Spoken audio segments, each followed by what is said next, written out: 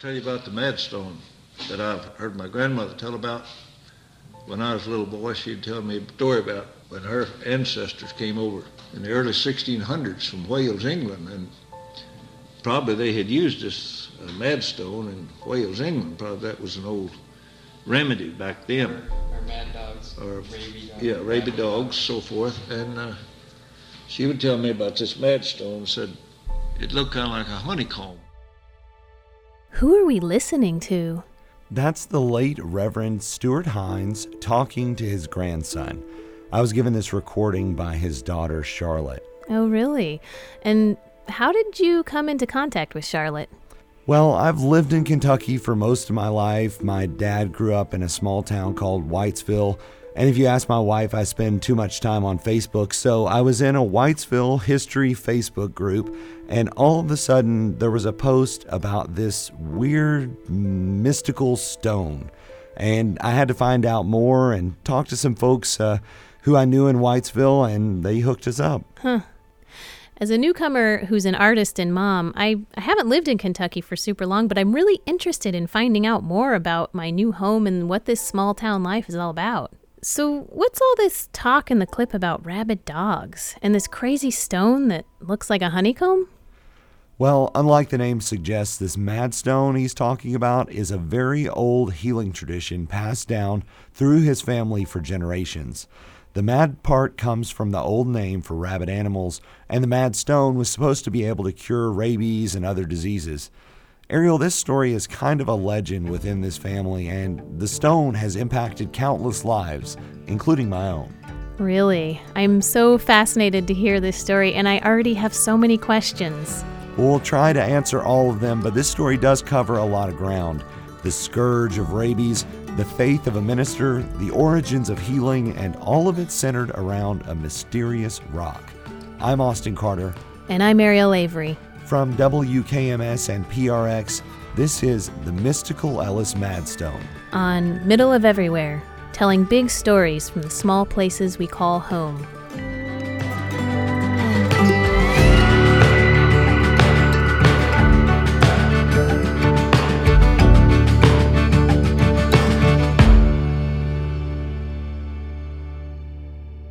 So Austin, I feel like this story has a lot going on, so where are we going to start?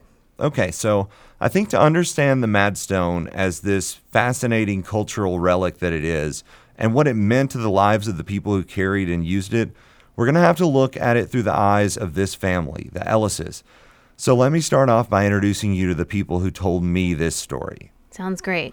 So Charlotte Whitaker is the daughter of Reverend Hines, who we heard at the beginning, and the first time I met her in Whitesville, Kentucky, she showed me a picture in an old book as she told me about the man who kind of ties this whole story together. Well, it was Joseph Perkins Ellis, and this is where my dad wrote in it, my mother's grandparents. So you said this man kind of ties the whole story together. Who is Joseph Perkins Ellis?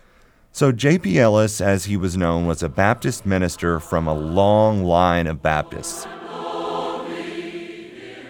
They migrated from Virginia to Kentucky in the 1800s, and they eventually settled in Davis County within a dense forest near a place now called Old Panther Creek. Even when J.P. Ellis came to Old Panther Creek, that was a wilderness out there. There were buffalo out there. There were 6 tribes of Indians in this area.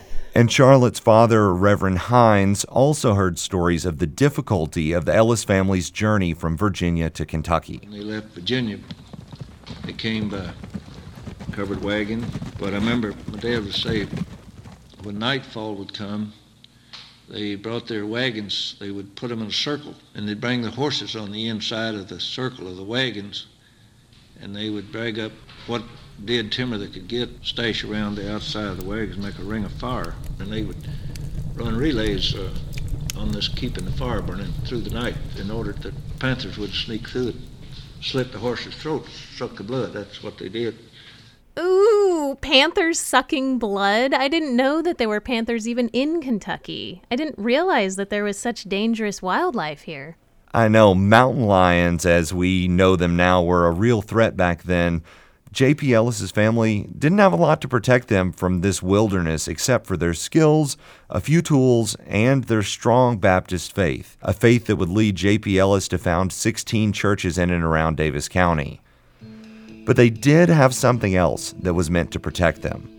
J.P. Ellis wrote a biographical sketch of his family later in his life that described the journey of his ancestors from England in the early 1600s. He says they brought with them a stone, said to be a sovereign remedy for their bites, mad dogs, etc., which they were careful to keep in the family so that from that day to this, it has been safely kept and has descended in the family. Wow, so the stone and the story just kept getting passed down from generation to generation. Exactly. And this was the story Charlotte's father had heard as a boy. My dad had always talked about it, that it had come down through the years, and it was supposed to have been like magic. I always thought kind of a witchcraft type thing, you know. This mad stone was believed to cure rabies and bites of poisonous animals, a very real concern for the first Ellises to carry the stone. Charlotte's friend and amateur historian Pat Gibson traced the stone back to a man named David Ellis, who was an early settler to the British colony of Jamestown. The story was that John Smith had recruited David Ellis and a couple of other people to build a house for Powhatan. And Powhatan was the chief of the Pamunkey Indians, and his daughter was Pocahontas. We're talking about the John Smith and Pocahontas here? The very same, of Disney film fame. Life for those early settlers in Jamestown was difficult, and their future was uncertain in those early days. And as David Ellis was setting off for this new land, his father gave him something to protect him from the many dangers they'd heard about on this foreign continent. I'm just sort of guessing that it was picked up on the ocean beach there when his father was waving goodbye to him. Well, here's a stone, take care of it, keep it in the family, and it'll help heal some of the diseases and things that might happen to you in the new world.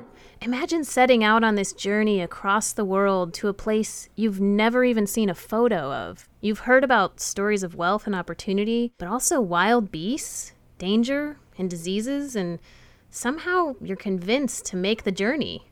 I would be terrified. I don't know if I could do it. Yeah, I don't know if I would have been cut out for that life either, but there is something kind of alluring about setting out into the wilderness to start a whole new life. And without a lot to protect you, faith in God or even a healing stone would feel like armor. There were so many dangerous things people could fall prey to. So why was rabies so threatening?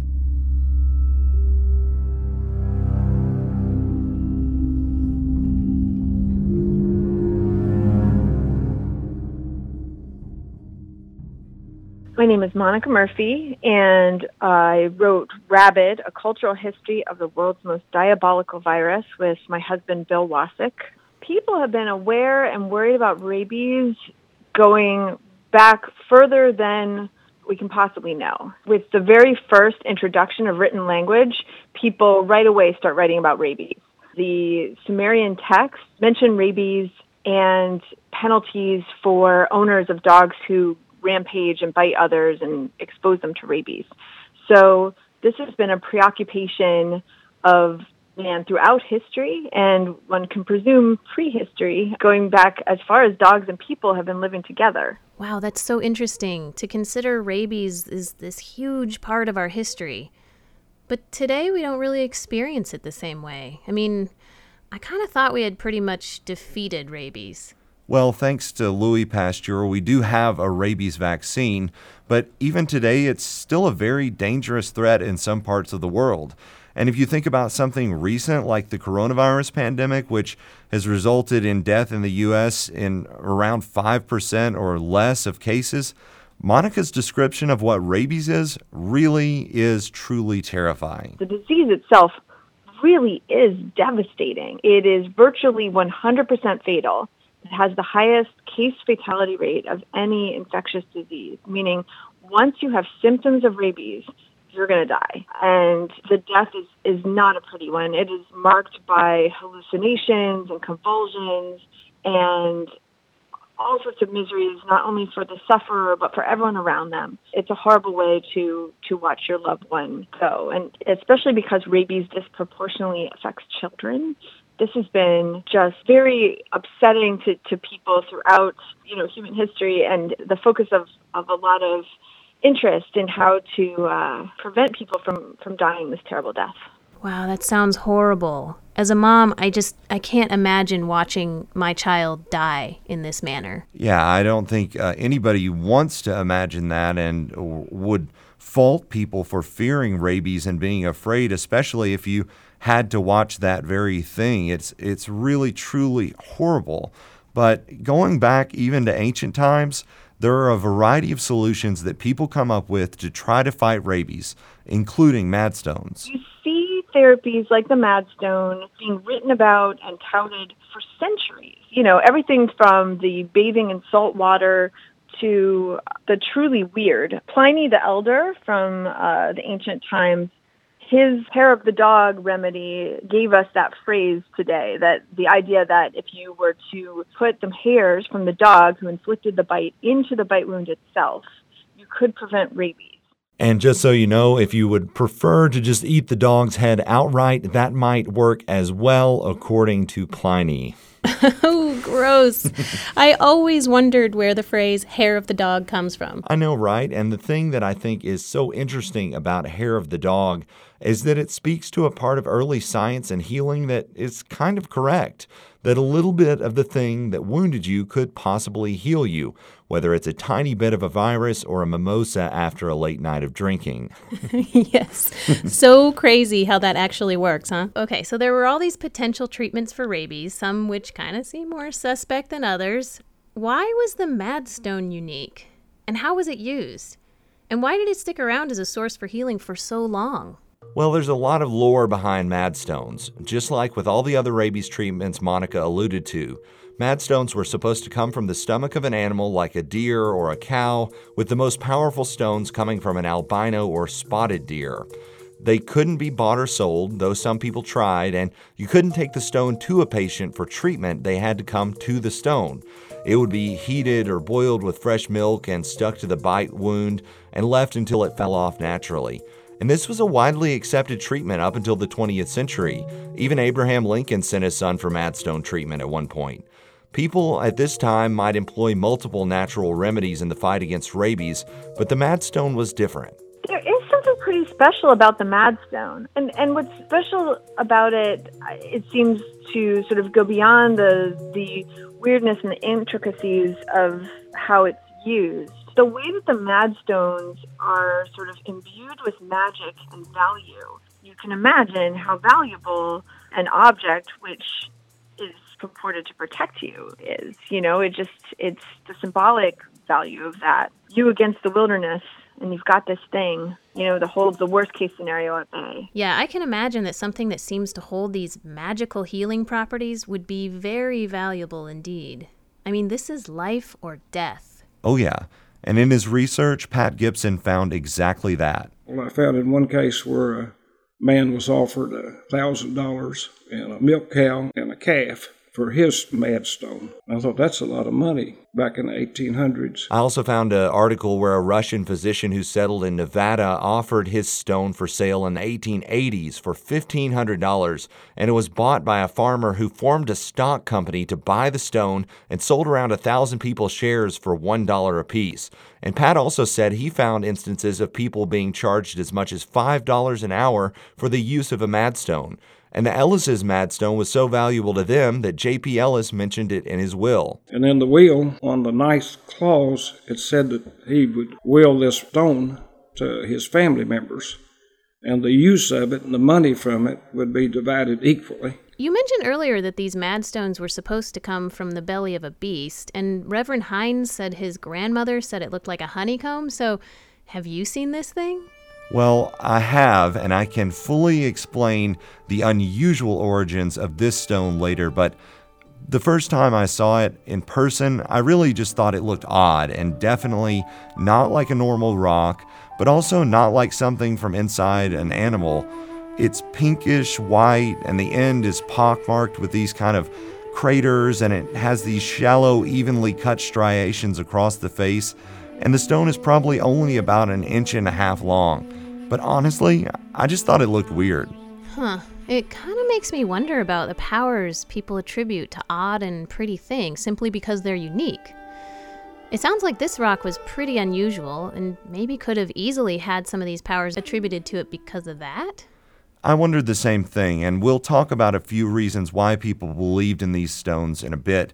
But when I went to the museum to see the stone, another mystery emerged. There was an unexpected note that accompanied the stone. What did it say? It had the phone number for a woman named Rachel Camp, saying the stone had been used on her brother, J.W. And it worked.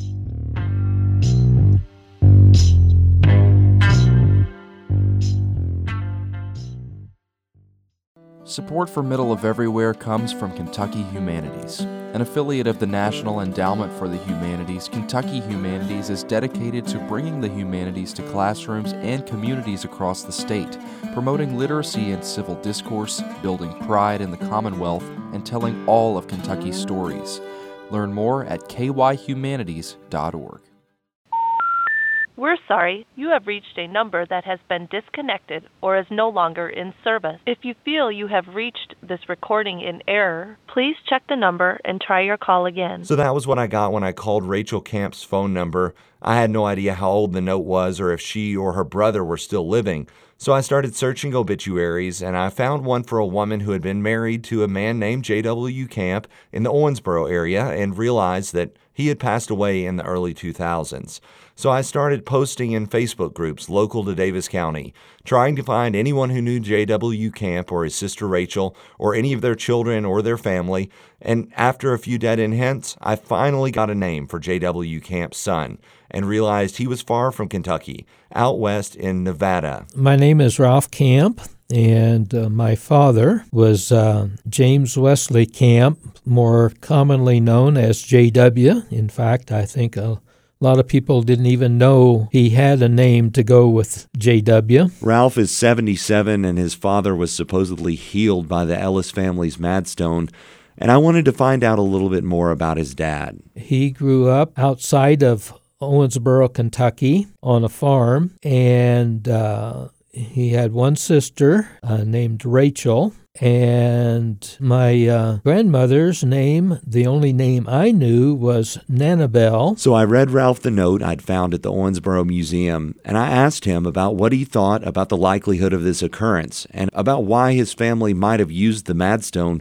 40 years after the advent of the rabies vaccine. My Aunt Rachel and Nanabelle were both into natural remedies. My grandmother, Nanabelle, did not trust doctors. And if Aunt Rachel says that, I tend to accept that. I don't discount that. She was the one who would be involved in something like that, would be a preserver of traditions like that. I don't question it. So I asked Ralph why he thought his grandmother Nanabelle and his Aunt Rachel had an aversion to the budding field of modern medicine in the 1920s or 30s when his dad might have been bitten by a rabid animal. But he didn't really know. I do know that Nanabelle also advocated natural herbs and natural remedies, and that's about as far as I can go. Sounds like Nanabelle was an early anti-vaxxer. And it sounds like Ralph believes in the efficacy of his family's natural remedies. You know, this story also kind of makes me think about all these natural and spiritual healing practices in contemporary day, like herbal or aromatherapy, or even healing crystals. Yeah, me too. And so much so that I went to one of those places in Paducah, Kentucky.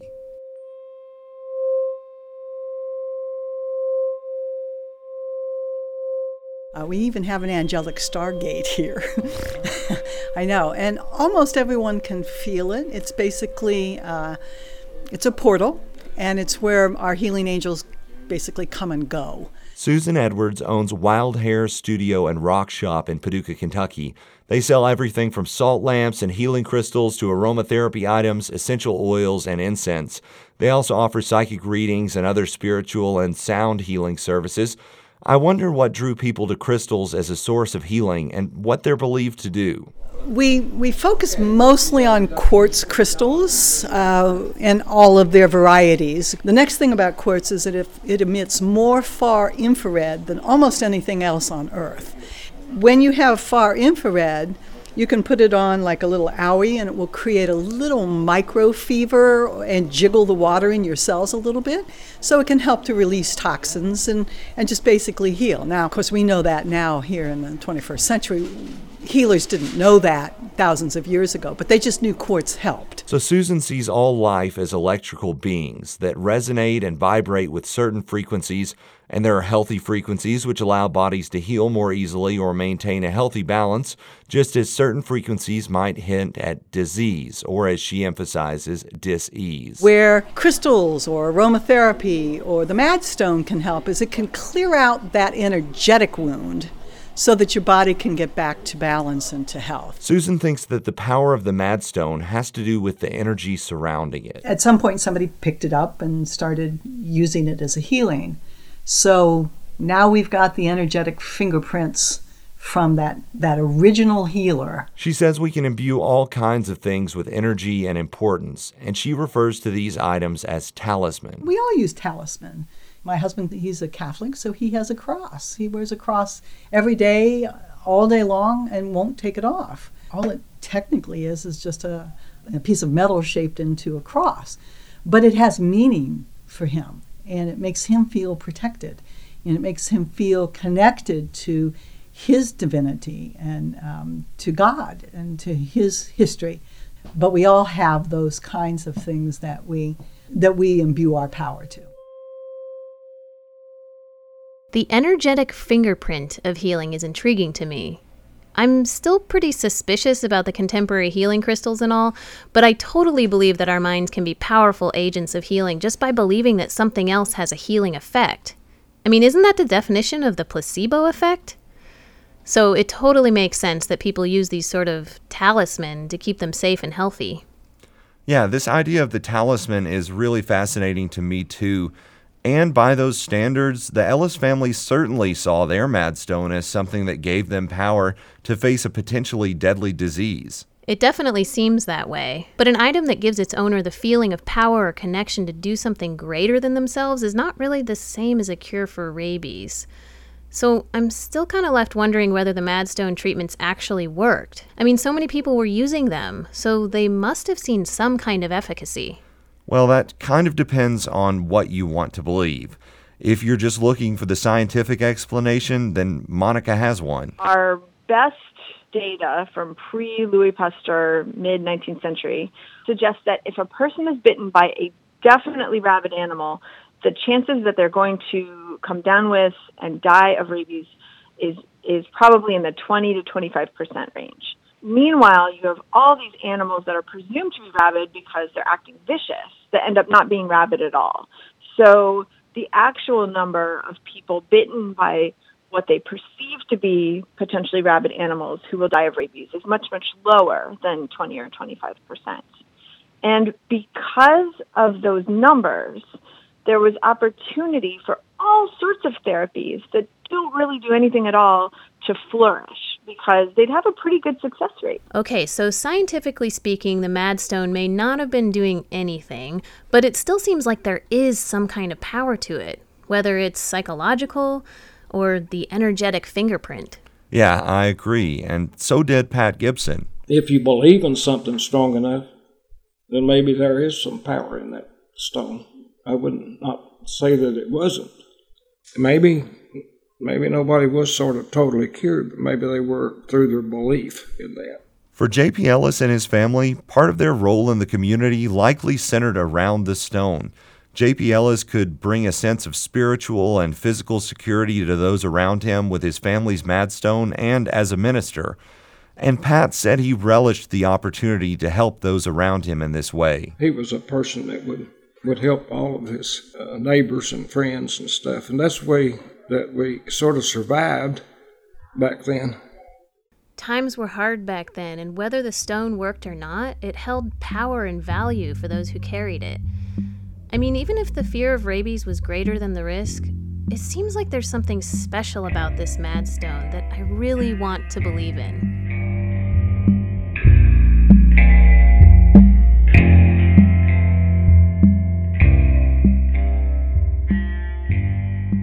I think now, if I had a friend who had cancer, could we not put it on a person and they be healed? I just can't imagine that all my ancestors believed in this so much that, that it still wouldn't work, perhaps. Belief can be powerful for people. It can make us see miracles, push ourselves further than we would have thought possible, and give us the strength to carry on in a world that can often make you feel powerless. J.P. Ellis's beliefs led him into the wilderness and into a life in service of his faith. And Joseph P. Ellis had a deep belief in people, because he helped a lot of people and established churches and congregations, and would travel long distances by horse and carriage, had church service in his own log house on Sundays. J.P. Ellis was a beacon of his small Kentucky community. He founded churches and preached the gospel, which was the foundation of his belief.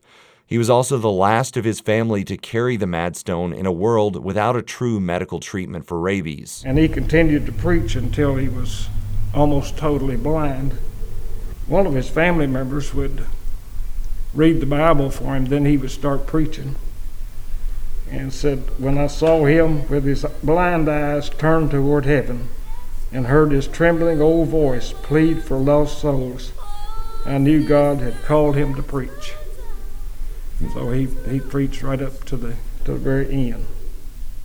As I went down in the river to pray, studying about that good old way, and who shall wear the robe and crown. J.P. Ellis passed away in 1892 at the age of 81.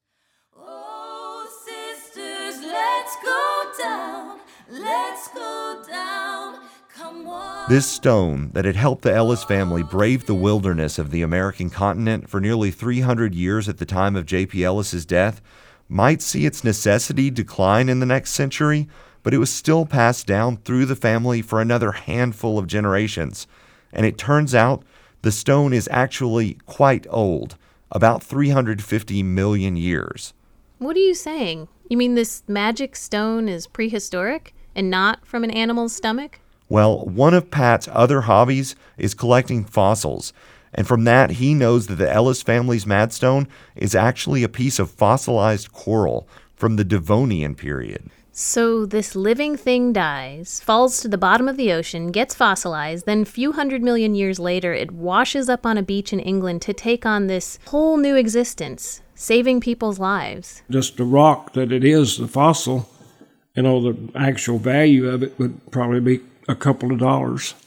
But when you think about the history of it coming through Jamestown, all of the families and descendants, it's priceless. In 1983, a cousin of Charlotte's father donated the family Madstone to the Owensboro Museum of Science and History, marking the 13th and final generation who carried the stone. They put it in the museum where it needs to be. It needs to be protected and for our children to go see or so forth.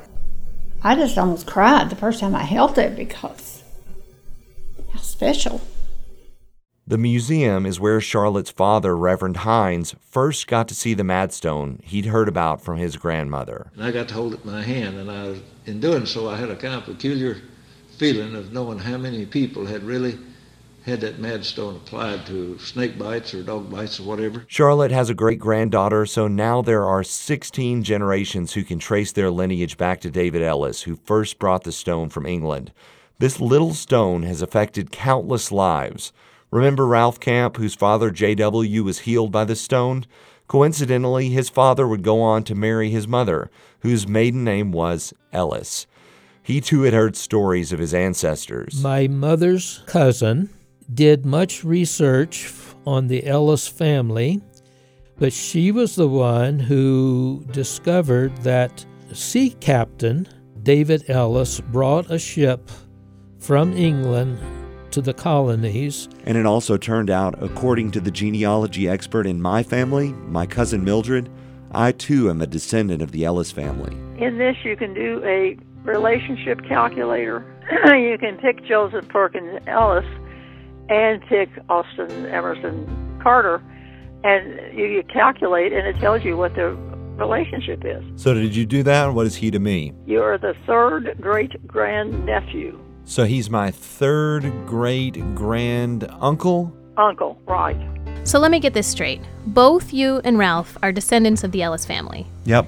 And you had no idea about this connection before you started working on this story. Yeah, I had no idea at all. And really, when I first kind of figured out this connection, it kind of blew my mind. But then on the other hand, Whitesville is a really small community, so I guess I'm not really surprised that we're all connected. Small community or not, you guys are spread across the country, had no contact with each other or even knew of each other's existence before this, but you were all brought together because of this magic stone.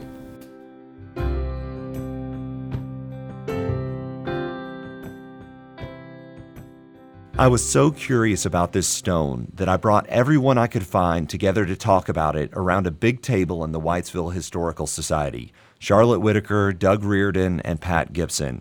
This magic stone had affected us all, and we're wrestling with this idea of how J.P. Ellis, Baptist minister, could have believed in the healing properties of a piece of fossilized coral. And Doug expresses his doubts. Well, I just can't understand. J.P. Ellis was a man of faith. How could he put his faith in a rock? I don't know, see. I know they didn't have nothing, but a rock? A stone? We all acknowledge and passively agree with his skepticism, and Pat mentioned some of his grandmother's beliefs about natural healing with ginseng or willow bark. But then Charlotte says her dad, who was also a minister, was a water witch. What's that? It's a person who, through using dowsing rods or a stick or some kind of tool, can find the location of underground water. And immediately, Doug says, Well, I can do that. Yeah, there you go. But now, I don't know. I don't know what it is, but something make it stick. That came down through the family. And suddenly, Doug's skeptical opinion about the Madstone has shifted into a full-scale endorsement of what you can do with dowsing. And as Doug and Pat are discussing the uses for dowsing, Charlotte kind of offhandedly says something that kind of passed me by at first. But I think it rings true of every family and of every person who looks to their history and to the past to learn about the present and where we've come from. Maybe we all inherited some magic. Maybe we've all inherited some magic. I love that. Me too.